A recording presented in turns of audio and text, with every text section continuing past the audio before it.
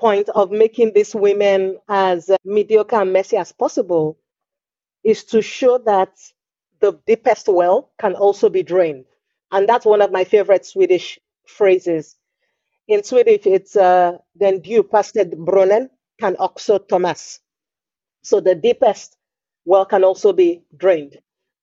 And Black women are some of the deepest wells in society. So what I wanted to show with their stories is once they start losing strength and that bottomless, quote unquote, source of resilience, then at the bottom of it all, they're just human beings like you and me that need support emotionally, mentally, physically, holistically. Welcome to Flourish in the Foreign, the award-winning podcast that celebrates, elevates, and affirms the voices and stories of Black women living and thriving abroad while exploring living abroad as a pathway to wellness. I'm your host, Christine Job, a Black American woman with Trinidadian roots, a business strategist and consultant from Atlanta, living and thriving in Valencia, Spain. Hey everyone, welcome to Flourish in the Foreign. I am Christine, the host of this here podcast. Hey, it's been a minute. It has been a minute, and I apologize. I went on an unexpected hiatus due to being ill, quite frankly, for the past month off and on, and being busy with some speaking and other things I have going on. Y'all know this is a solo indie podcast, so when your girl is down, so is the podcast. Sorry about that. But back to our regularly scheduled program. A big welcome to all of the new listeners of the podcast. Hello. I'm so happy to have you here. If you have found the podcast organically or through a friend's suggestion, or if you heard about the podcast through the chat that I had with Cinnamon on her YouTube channel with Candace, hooray. I was a guest on Cinnamon, aka Driven Spice YouTube channel, talking about living abroad, why I left the US. And it was just a great conversation, and it has gotten a lot of views and a lot of comments, and I appreciate that. Shout out to both Cinnamon and Candace. I always love chatting with them, and both of them are past podcast guests of this here podcast. So if you haven't checked out their individual episodes, scroll back and listen to those. Cinnamon's is in season 1, and Candace's episode is in season 2. Be sure to check me out November 29th, where I'll be speaking at the Power to Fly UK Europe Diversity Summit. I'm so excited about it. The title of my talk is Embracing Soft Life Principles for Career Sustainability and Longevity. So I'm super excited about that. I'll put the link to that event in the description of this episode. I was also a judge for the International Women Podcast Awards earlier this month. So your girl has a lot of stuff going on, you know, just like y'all. I'm just like, I got a lot of stuff going on too. But thank you so much for your patience and your well wishes. And those of you that checked in on me, that's so nice of you. I appreciate y'all so much. Please remember that the Flourish in the Foreign Patreon will be coming to an end at the end of 2023. So please be sure to become a monthly supporter at Buy Me a Coffee. That's buymeacoffee.com/flourishforeign, where you'll find benefits like the Flourish in the Foreign book club, author chats, monthly chats with me, invitations to recording sessions, and much more. A friendly reminder to everyone, I will be doing another Ask Me Anything episode at the end of this season. So be sure to please submit your questions via the link in the description of this episode. All right. On to the episode.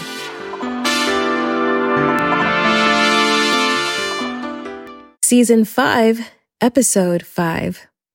Today's episode is an author chat with Lola Akinmade Åkerström of In Every Mirror She's Black and her latest fiction book, Everything Is Not Enough. This episode is full of spoilers. I repeat, this episode is full of spoilers, so listen to it at your own risk. Be sure to order Everything Is Not Enough right now. It is so good. Oh my goodness. Now, if Lola's name sounds familiar, it's probably because Lola is a celebrated Nigerian photographer and travel writer based in Stockholm, Sweden. She's the editor-in-chief for Slow Travel Stockholm. Her works have been featured in the National Geographic Traveler, BBC, and CNN, among other publications.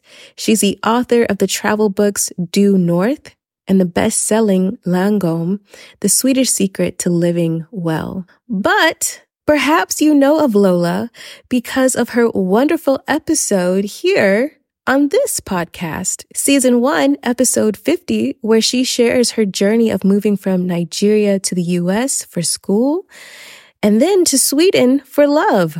In that episode, she also shares how she made an epic career transition into photojournalism.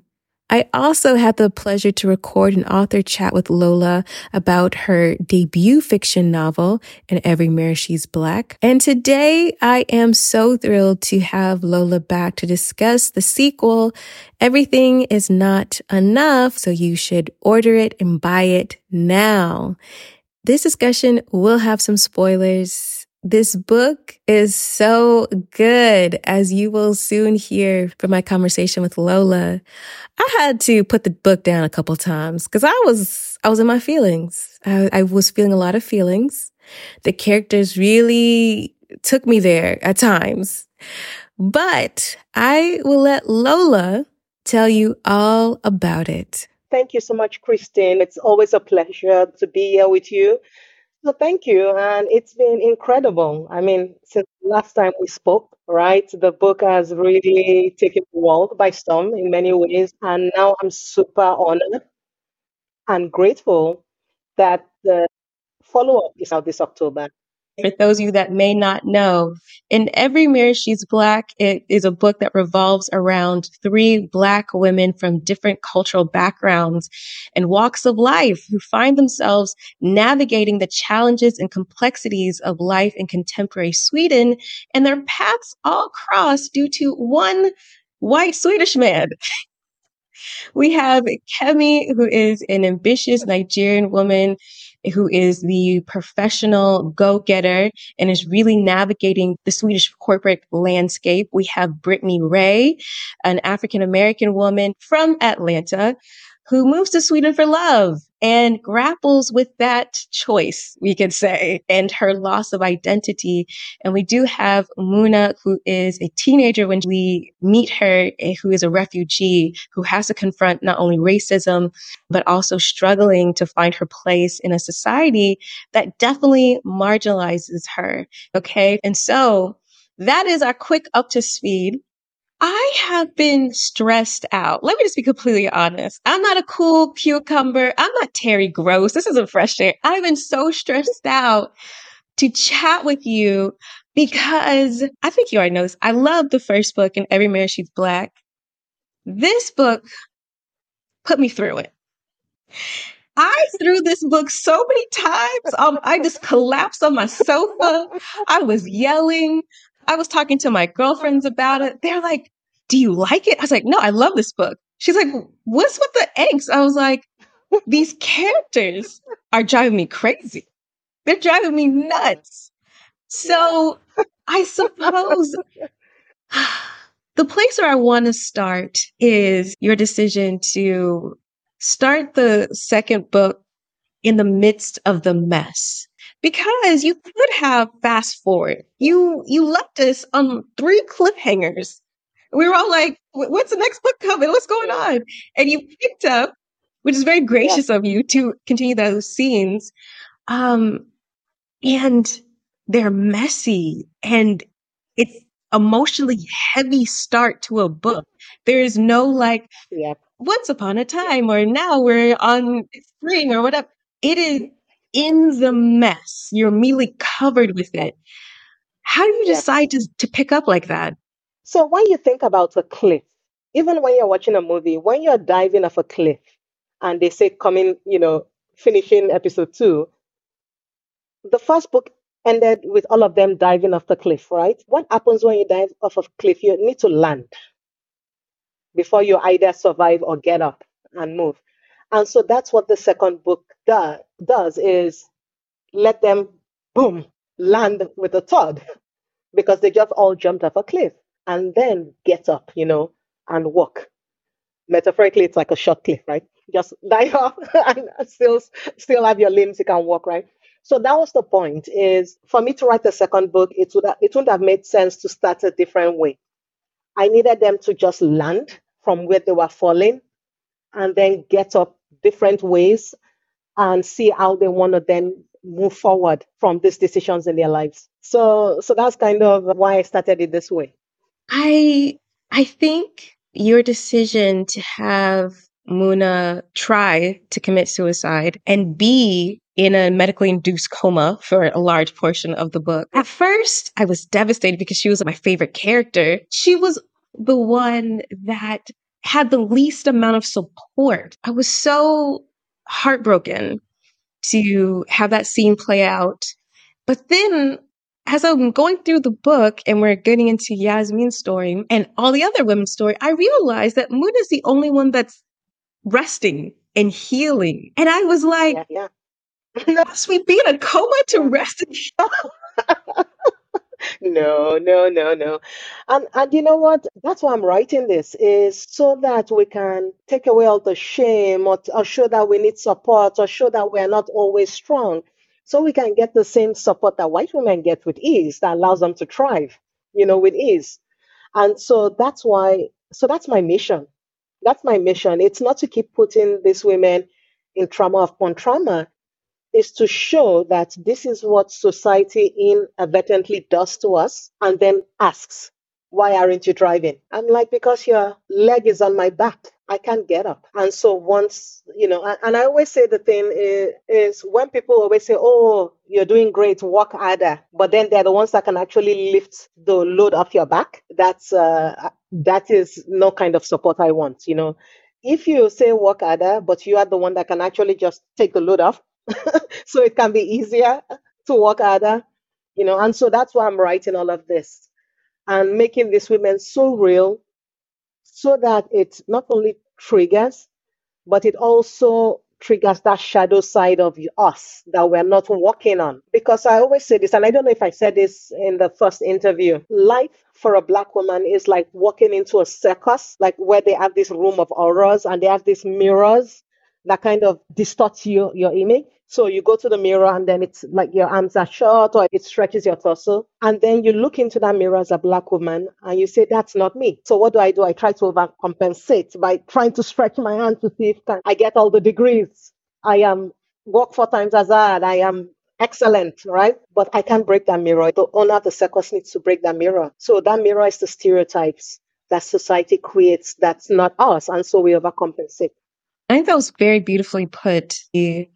The kind of hall of mirrors, because I think that is exactly what it is. And it does seem like the one who can torch themselves the best with a smile on their face wins whatever it is, because you still have to be Yeah, contorted and all these things. I exactly. think what Muna's story also drew home is her lack of support, but then the support that she received. I won't say when it was too late, but when someone attempts to kill themselves, it feels a little bit too late for some people to be stepping up. But then we do Yes. see Yasmin step up in that support role. And so I kind of want to discuss now the role of family and support in this book. On one hand, being the anchor for these women and their identity in this hall of mirrors, but also on one hand, being a force of constraint in a lot of ways, whether it be with like in Kahinde and Kemi being their morals Yes. and their judgments and things like that. Yeah. I think I actually want to bring up something in that first chapter was so well done. You had so many I mean, I highlighted the book so many times, but you had so many passages. And I was like, oh my goodness. Um, so I think a good way to kind of segue into the support that Yasmin didn't have, and then what she found in Yagiz, um, especially exemplified in this book, is in that first chapter. I think it's the first page, in reference to Yasmin's time in Rome with the police.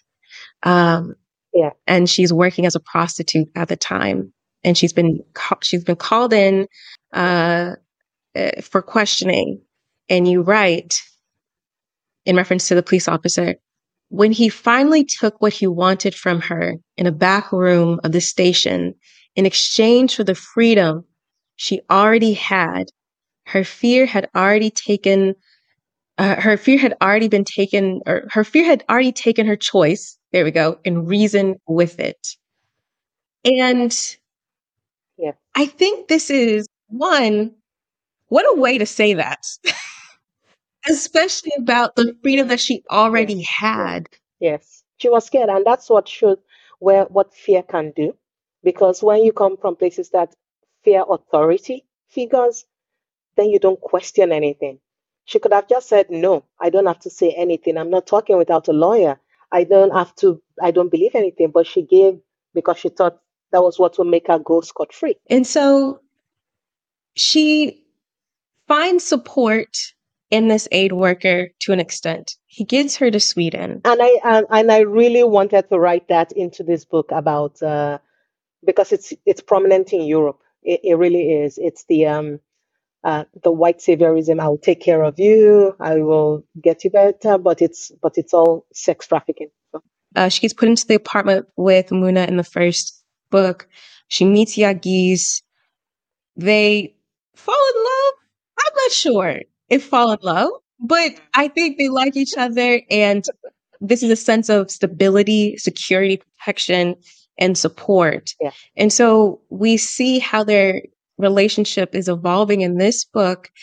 And what I find so interesting is that even with the dynamic between her and Yagiz, that is a sense of support and stability, but also the sense of support and stability that she gets from her relationship with Salima and her sister Yeah. Amani. And I just thought that is kind of part of this not only character evolution, but is true to women who live abroad, that perhaps you're not in the same situation, but it does become this cultivation of sorts of trying to find and cultivate that Yeah. trust. And I'm just wondering what led you to showcase Yasmin as you did in this book. Well, one, Yasmin, I she she was one of my favorite characters from the first book, but more so Yahis, her husband. Is actually one of my, as an author to write, one of my favorite characters from the first book. And I wanted to find a way to bring him as well into the second book. And I said, of course, it has to come through Yasmin because our story is what's going to keep him there. Because that character is such a great, complex character that represents a lot of immigrants turned residents in Europe, where on the one hand they're working really hard, but on the other hand, there is a lot of resentment and because maybe they came from a better place. And I get that a lot when I'm taking taxis and I'm talking to taxi drivers, where one was a violin player in his country and is driving a taxi. Like I feel that. So I wanted to put that in that character. But with Yasmin, I wanted to show that there are so many women in Europe that have that past. Many of them in Southern Europe, or maybe in like the Netherlands. And I wanted to show that you can still rise from that because sometimes you do things out of your control, but that you shouldn't always carry that shame. You should give yourself grace. This book is about grace. So This book is about Yasmin giving herself grace to evolve, to be better.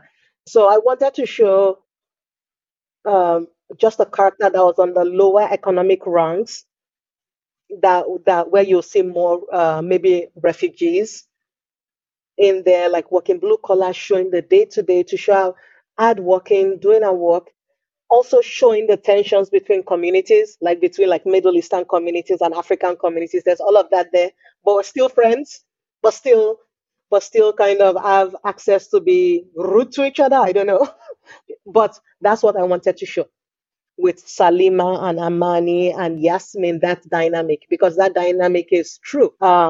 Where there is still just community tensions on that level as well. And then I also wanted to tap a little bit into like the gang kind of narratives and stuff going on, where this is what causes people sometimes to do things. It doesn't absolve anybody. I'm not absolving Yagis, but I think by showing what his motivations are, then you can begin to understand why people do some things they do because they don't feel respected or seen or acknowledged in society. To continue our conversation about family and support, let's talk about Kemi, who has family and that kind of support, right? She's Yeah, a professional, she has a lot of agency, and yet her twin helps to anchor her in this life, the life that she had in the States, in her morals, in her ideals, because her twin is married and has children, is living that life. There is, I don't even know, tension, but also, I guess, that pressure for her to conform in a certain manner morally. I would also say that Kemi has somewhat of the support found in Tobias's mother because she approves. And she is this, beautiful Gambian woman who's like, this is what he needs, a black woman. He doesn't need to date no more white chicks. exactly. Exactly. Kemi is several rungs above Muna and Yasmin socioeconomically. And yet Yeah. I feel like she's the most angst-filled character in the entire book. Yeah. And I'm just wondering why? Because it's that mirror. She's the one that's contorting the most to appear. And the more you contort, the more pain you're in, right? The more angst you feel because those are unnatural positions to put yourself. And with the family, maybe Kemi just doesn't want a family. Maybe she just doesn't want that, but she has never really truly interrogated that. She just says this is what she needs to do. This is what she needs. What if Kemi just is meant to be a sugar mommy and just living her life? I don't know. But she's never gone to therapy to figure out what it is she wants. But because of this is what her twin has, this is what society says she should have, this is what our culture says she should have, she's fighting all of that. And when she finds Tobia, who could potentially just be who she may just want, whereas we're not married, we're just partners, I don't know, like a Oprah Stedman situation, I don't know, you know, um, she was fighting that because she's like, I don't think this is what everybody says I should have. And so I guess I need to settle another and quote unquote equally your partner. Well, who is that? It has to be somebody on my level. Well, I am in a place that's not as diverse where people at my level aren't going to be mostly black. So I'm not going to find, unless I move to the UK, maybe Germany, or definitely when I move back to the US, will I find a black man as a director CEO at my level? So that already minimizes our pool. And then the issue with Ragnar was just a power struggle, just a power struggle because he came in and took over a project, probably with mediocre credentials. And she was fighting to say, you know what, I'm so much better than you, I'm so much smarter than you. And then they start that because, and I write it in the book. And if people read and pull that nuance, whenever she's angry, is calm and looking at her lustfully. Whenever it's heated, she's calm and look like there's some. It's and I said that they are seesawing emotions. So it's that power confidence thing that's attracting those two characters. Let's continue on to Brittany Ray, which I think last time we chatted, I was telling you, so I'm from Atlanta. I was like, this chick, no. But this book, by the end, I was like, all right. And I knew I have to work on me. I think this is a me issue. Now, Guys, choose this Brittany book. is rungs above Kemi because she's married to Yeah. old Swedish money. Um and has a baby, so locked in. And yet she has perhaps the type of support. It could be maybe comparable to Yasmin. However, it's a little bit different, right? Brittany has support from a best friend in the States and family that loves her. Yeah. But she's not honest with them, I think, in real time. It feels very lagged. She's ashamed. She's ashamed because like you said, she's a lady from Atlanta she has to put up the facade that I'm living life, I'm bougie, I'm enjoying my life here in Sweden.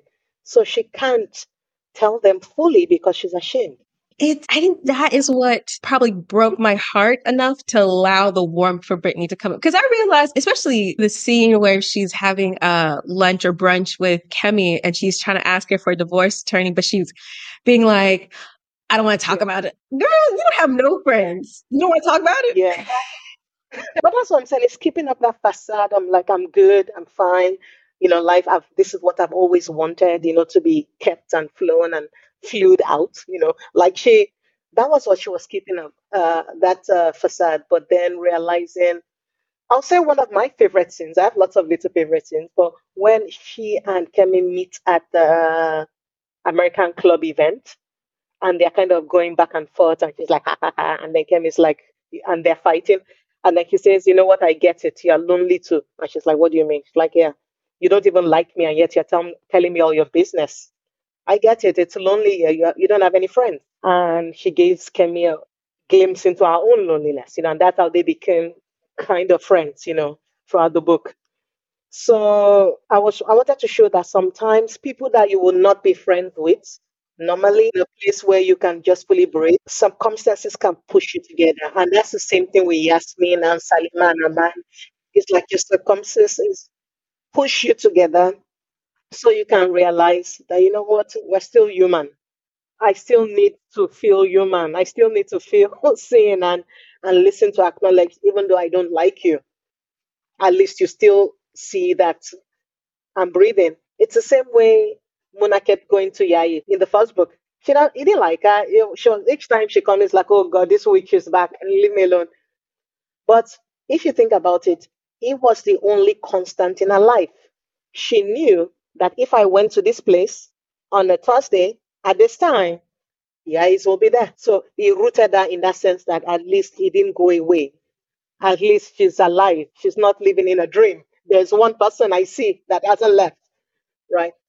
This is what a lot of women that live abroad face when they move into new different expat communities or immigrant communities is, you know what? If I was living in Atlanta, maybe we won't be running the same circles, won't be friends, whatever. But here, we don't have much. We can only lean on each other's support based on our similarities, even though we may have more differences. We need to connect and just stick to each other on those few similarities we have so we can try and thrive in some way.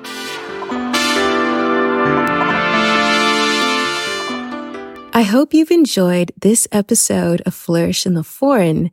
And if you have, please support this labor of love because it is labor nonetheless. You can support this solo indie podcast by becoming a member of the Flourish in the Foreign Buy Me a Coffee membership, where you can subscribe to support the podcast on a monthly basis. You can also give one-time support via Buy Me a Coffee as well. And you can do either one at buymeacoffee.com/flourishforeign. Support this podcast by writing a review on whichever platform you listen to the podcast. And if you listen on Spotify, you can also leave comments on each episode and even answer some of the poll questions I've created for certain episodes. Be sure to share this podcast with your friends and family and even the colleagues you kind of like. This podcast continues to exist and thrive due to listeners like you. Thank you so much for your continued support. Now, back to the episode.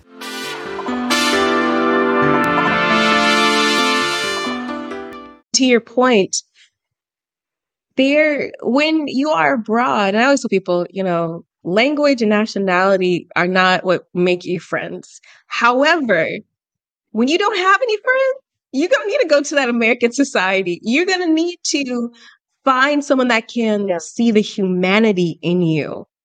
At least in the beginning. At least in the beginning. So that because it's easy to forget, it's easy to get depressed, it's easy to feel like you're isolated. And that's why, like a lot of immigrants, when they move, they're like, I don't want to join any expat communities. I don't want to be like isolated because then I won't integrate. We get that. Yes, you don't have to. But after a while, you're gonna once in a while want to look at somebody that maybe came from where you came from, that maybe understands as well, maybe has been here longer than you. I remember there was somebody, I think it was a reader that read the first book and was like, "Oh, I think it was a black woman as well. I don't recognize any of this. It's no, I don't, you know." And they were asking, "So how long have you lived in Sweden?" It's like 3 years. And I said, "That's great. Everybody has their own experience. I've lived there close to 14 years. It doesn't negate your experience. It means making space, and maybe in 5 years you're going to start seeing some things as well, right?" So, so I think the reason I'm writing this book is to give people a lot more information to know that you should come, yes, come bright-eyed, willing, and ready to integrate, but also understand that some things are not always on the immigrants or the expats to integrate. That it actually could be society, could be cultural things that may prevent or make it even 10 times as hard for you to integrate, even if you know the language. Even if you are fluent in the language, it's still not enough because you're going to speak with an accent. You're always going to be the outsider. Everything is not enough. Everything you give is not enough. So I'm not surprised that someone would say that, though. I think my experience, I've been in Spain for 6 years. I've interviewed 100 women now. Much more lines up with what's happening in this book, which is no matter what socioeconomic level that you're at, you are foreign. You're an immigrant. And no matter how progressive of a society you think you're in, that otherness tends to strip away your humanity in a way that even people who will swear up and down, they have so many black friends or whatever it is, they don't realize that your humanity is being stripped from you. I think that's exactly what really drew me to the first book and this book, is that it's an accurate depiction of living abroad as a Black woman. It just is, no matter how much some of these characters get on my nerves. They do. And how about this, Lola? I'm just going to put all my business out there. I told you that I was talking to a girlfriend of mine about this interview. And she said, and I was like, there's these characters that just drive me nuts. And she goes, no, I find that the characters that disturb me the most are the most accurate reflection of something I've gone through. And of course, I didn't want to hear that because no, I don't want to hear that. That can't be true. And yet it is. I think it absolutely is. In fact, it is my unwillingness to show them grace is, I think, a reflection of my own frustration of integration and assimilation that I've gone through. Now, I've had drama with men. I'm not going to get all the way into it, but I've gone through some things. And I think my reaction is like, don't do this, girl. Be better. And yet, And Yeah. yet these Yeah. characters do allow for one, a completely different approach to these situations, approach that is Yes. softer and is more meandering Mm. and is probably more true to life. I think I have found with myself this frustration of not getting it right the first time. You live in a foreign country I live in Yeah. Spain, so the bureaucracy is on a whole other level of Yeah. incomprehension. Yeah. But Yes. your characters are accurate portrayals of what it is to, even with some zest and urgency, you are meandering through a different country and a different language and a different culture Yeah. while meandering through your own life and trying to figure out what these things even Oh, mean. and meandering through a lot of insecurities, right? All the women, they had all sorts of insecurities. I mean, if we take a look at Kemi, even though she, doing all of this stuff, she still had her insecurity, right? That she's this boss lady who is still second, quote unquote, society says you're still second choice. So, in a sense, her ego, because I kept talking about Ragnar's wife, right? Who is what society will say is the ideal, but yet he did this. So I was also wanted to show how our ego was feeding into this as well, to our detriment, right? Or like even with Britney, where just the tension between Britney, because Britney is a kept woman and Kemi is not, so there's always that tension between them, and but also that she's navigating something that they don't talk too much about a lot, but it's prevalent, which is this kind of fetishization of black women. Tends to be, I don't want to like generalize, but tends to be kind of middle aged white guys, and stuff like that. And that's why I also brought that Matthias character with Yasmin, because he represents everything she despises physically. But then at the end, they become friends because she's realizing I'm treating him as an individual. He doesn't represent everybody that hurt me, right? So it's the book has so many like layers that, and even if it's just one line, it could be one line and that line you unpack, but it's all by choice because I really wanted to make it very readable, very engaging, and interesting. I mean, it's been crazy, I really you know. enjoyed how you approached dating and fetishization in this second book because dating abroad is always a very popular subject. I have so many episodes on it and they do numbers. As a content creator, it's like great. But also it's kind of like, come on, like because there's this underlying Yes, let's find something yeah, else to there's talk about. this underlying belief, particularly for, I'll say for Black American women, that they're going to go abroad and like, you're going to meet this Italian or somebody is going to be everything that, I don't know, Jamal in Atlanta wasn't. And there are some women who I've had on my show who have said, you know what, when I lived in New York, all the Black men love the foreigns. Now I'm a foreign in this country. Why should I lean into this exoticism and stuff like that? Which is a personal choice. It makes me feel very Mm, uncomfortable, but it's a yeah, personal choice. same And I here. really enjoyed how you Yeah, discuss it from Yagis and Yasmin. He is constantly on her behind. yeah, People are constantly talking about her behind. yes, Like, it just is. yes. He's such an exhausting character. Like she's like, "What are you talking about?" It's like, "What? Have you seen your butt? Why shouldn't I brag?" Like it's very exhausting.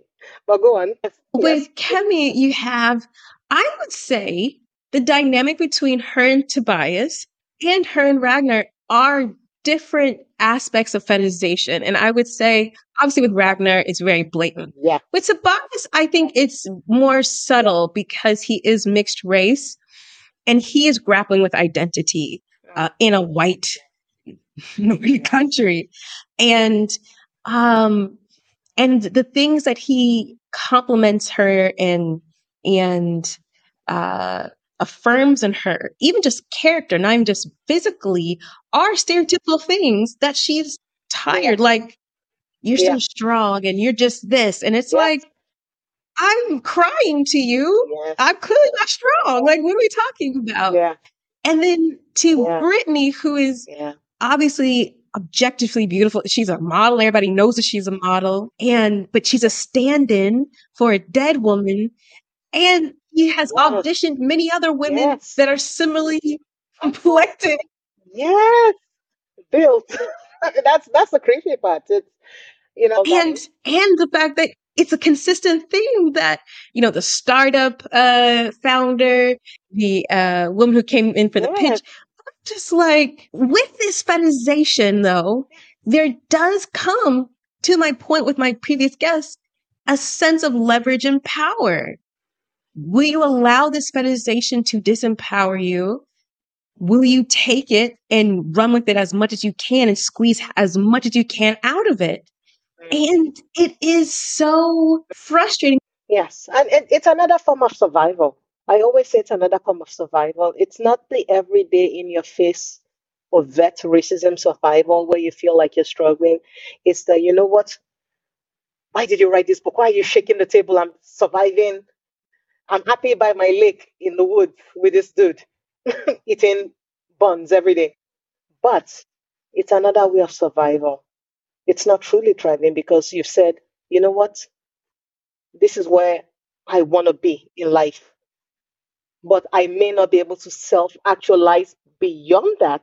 I may not be able to become, I don't know, the CEO of this guy or do whatever I want to do to, or open my own flower shop or self actualize because that limit has been put on me. So it's like there's a limit on you, but with comfort down there, and you're never allowed to thrive or expand out of that. So, in a sense, the women that say that, well, I'm foreign, can't I leverage that? It's another form of survival. It's a power thing. And I said it in the first book. Mona wants just a little bit of power every day so she doesn't feel helpless. So, for the women saying that they want that power, so they feel like they have some power in that situation. At the end of the day, it is a power struggle. I mean, it's relatable in a lot of ways. Women have been wielding beauty. People wield all the things that they have to attain the power. Something you wrote in Brittany's section, it was early on. It's page 7. I think she's barricaded in her bedroom because she's like, "Who is this man? What's going on?" And you write, "She knew deep down why she let this stranger in. She wanted to taste what it would feel like to be wrapped in a class above all others, where race no longer mattered. Yeah. So Brittany welcomed his advances. She wanted his privilege cloaked around her shoulders." And that's why you talk to a lot of women, in Europe that line will trigger them because that's what they wanted. That's why a lot of people move from the US is I'm tired of this. I'm what more than this. I wanna be like the next Tina Turner in Switzerland. Tired of this. Like and just do that and move. And these are not conversations we have um transparently without judgment, you know.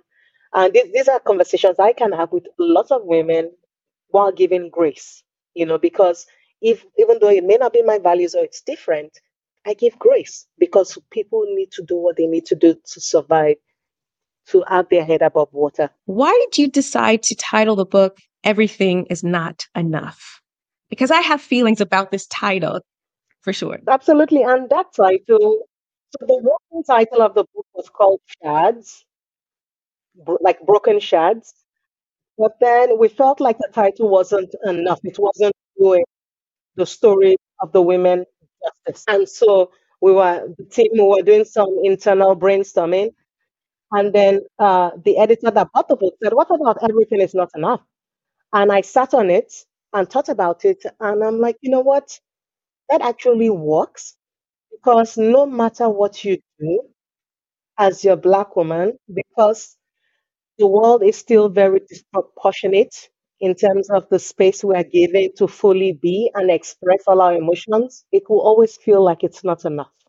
And so that was what I wanted to capture in this book, that you can keep trying and shedding and code switching and everything you want to do and integrating and trying to assimilate instead, it will still never be enough because you are then pulling away from who you truly are, and that you can sustain long term because you are living your life on someone else's terms. When I first read the title and then when I started to read the book, I quickly got that. And it pierced me to the core, like this entire book did. I was like, oh, I'm going to see my therapist next week. And I'll be like, this book brought up a lot of things to talk about my experience. Yes, it's very triggering. It's a very triggering book. This title also made me think about something you said way back October 2020 when we originally recorded. And in our first recording, you dropped so many gems. And one in particular, in response to the question that I give all of my guests, which is, how do you define wellness for yourself? And how has wellness and your practice of wellness really been influenced by your time abroad? And your response was so profound that it became your cold open. And you said, for me, wellness is like a space where you're allowed to exist without explanation and just be. And for a Black woman, there are very few spaces we can actually just be and exist as we are. And so, because you're the author, this is a fiction book, you're the author, you create all these characters, and none of these women are really allowed to be. They are not being, they are not really allowed to exist. And I'm wondering why, as the author, why did you choose that for them, that tension, that constant tension? Because context matters, right? I think there are some places where we may feel more comfortable than others, and especially in the Nordics, it's still not as it's quite diverse, but still not as diverse as other parts of the world. And so these are conversations that are not being had as transparently as possible so that we can all thrive, right? Because we're all tired of surviving. We just want to start thriving. It's when you think of the Maslow hierarchy of needs, at the very top is self actualization. And that is where we all want to be. And so, what I wanted to show with this book was I wanted to drop everyone right into the middle of the transition points for each of these women. You don't know them, you just meet all three of them at major life transitions.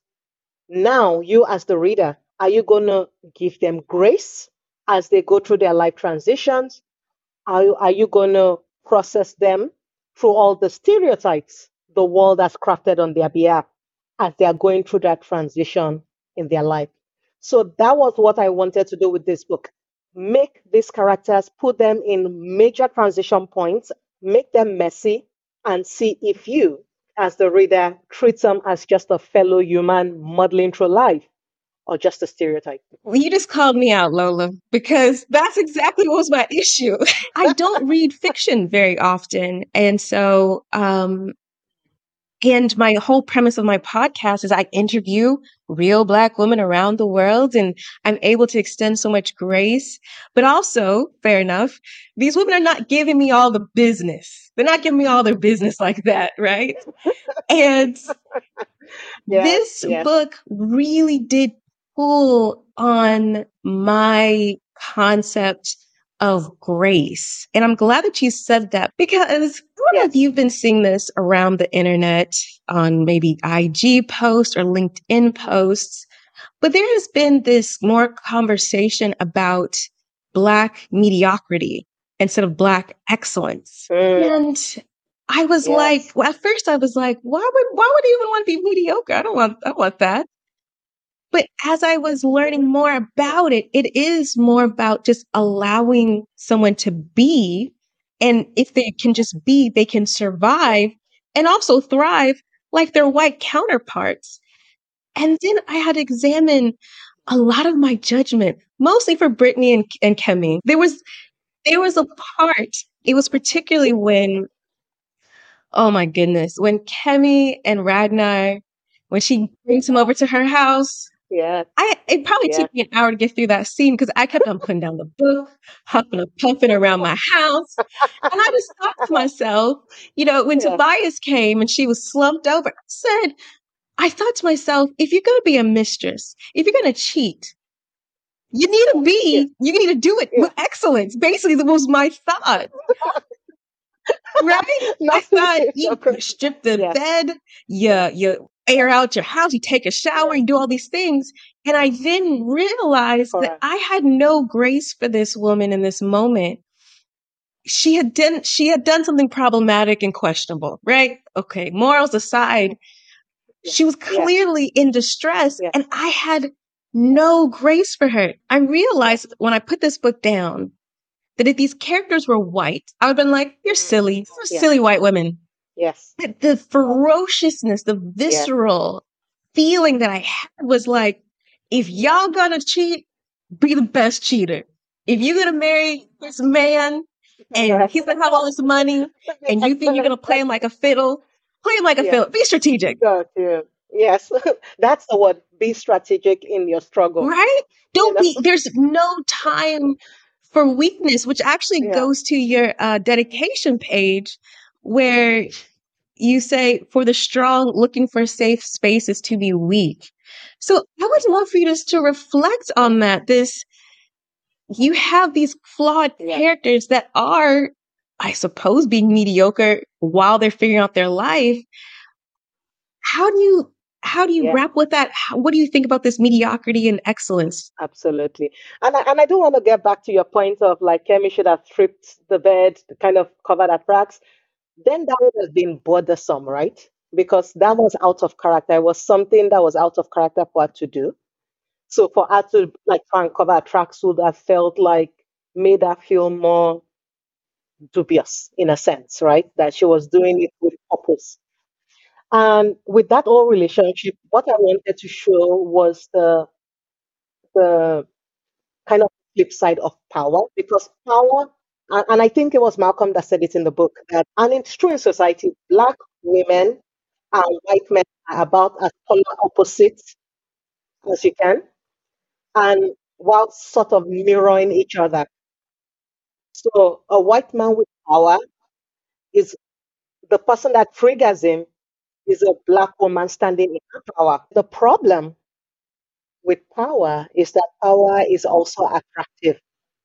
And so that is what happened with Kemi and Ragnar is because they were power tussling. That was then what caused that attraction because confidence is actually quite attractive. But going to the point of making these women as mediocre and messy as possible is to show that the deepest well can also be drained. And that's one of my favorite Swedish phrases.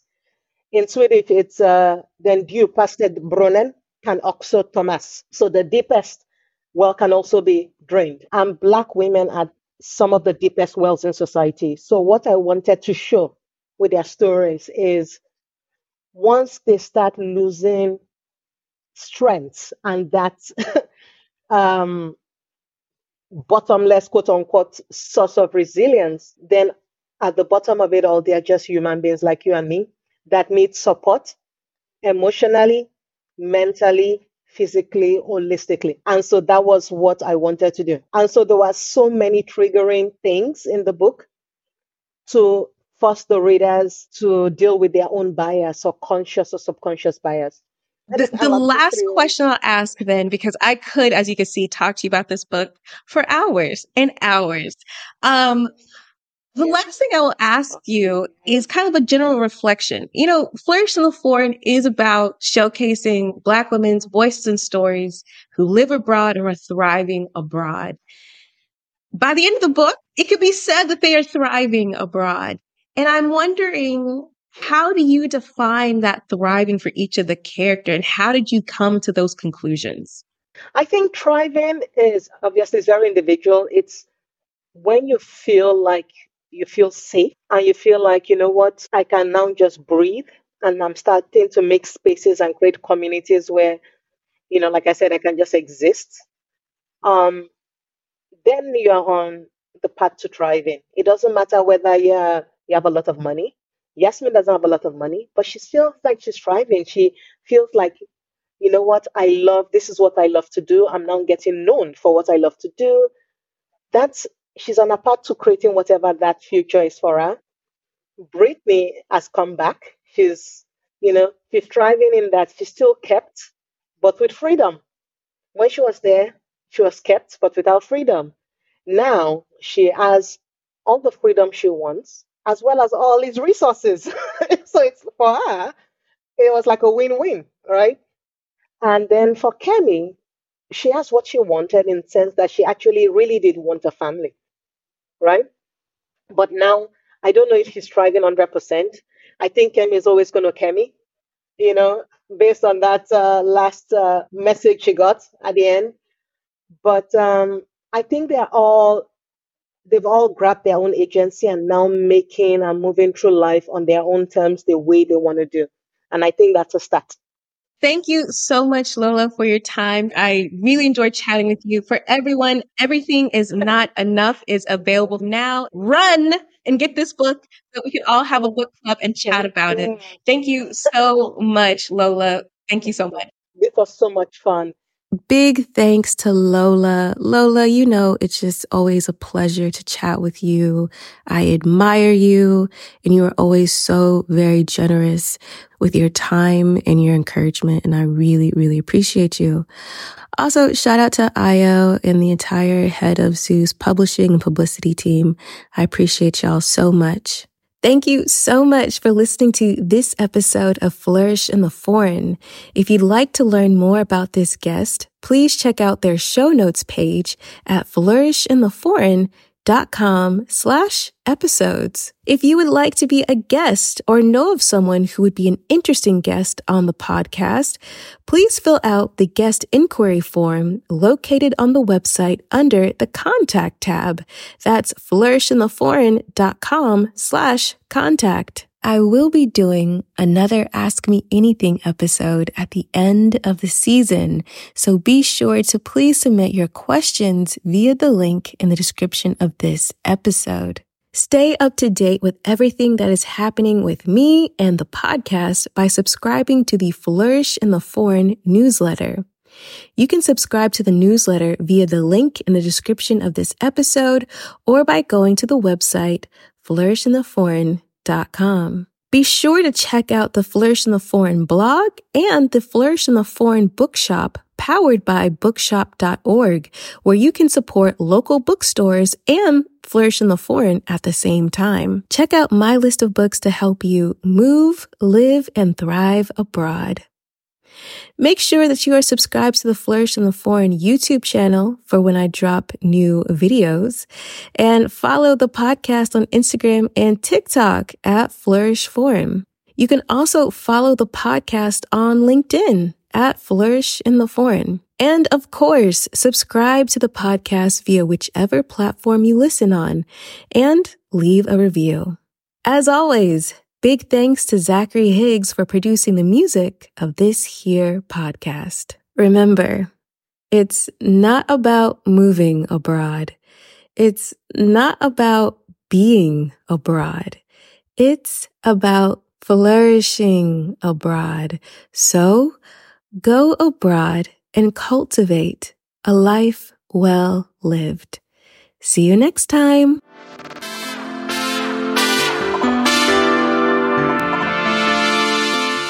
On the next episode of Flourish in the Foreign. And I will never forget, he said, "Do you like it?" And I was like, "I do like it here." Like, I'm going to have a business here. And I'm looking up at him. And he's like, "No, how are you going to do that? You're an African-American woman, okay? And you're in a Muslim country. I don't know how you think you're going to do that." And I said, "Oh, so you're challenging me." Oh, even more reason for me to do it. And from that, I ended up going knocking on doors. And I just said, "I'm going to have a business." I didn't know what that business was going to be. I had no clue what I was doing. Couldn't speak Arabic. Didn't know hardly anything about the culture. I just knew I wanted to do it.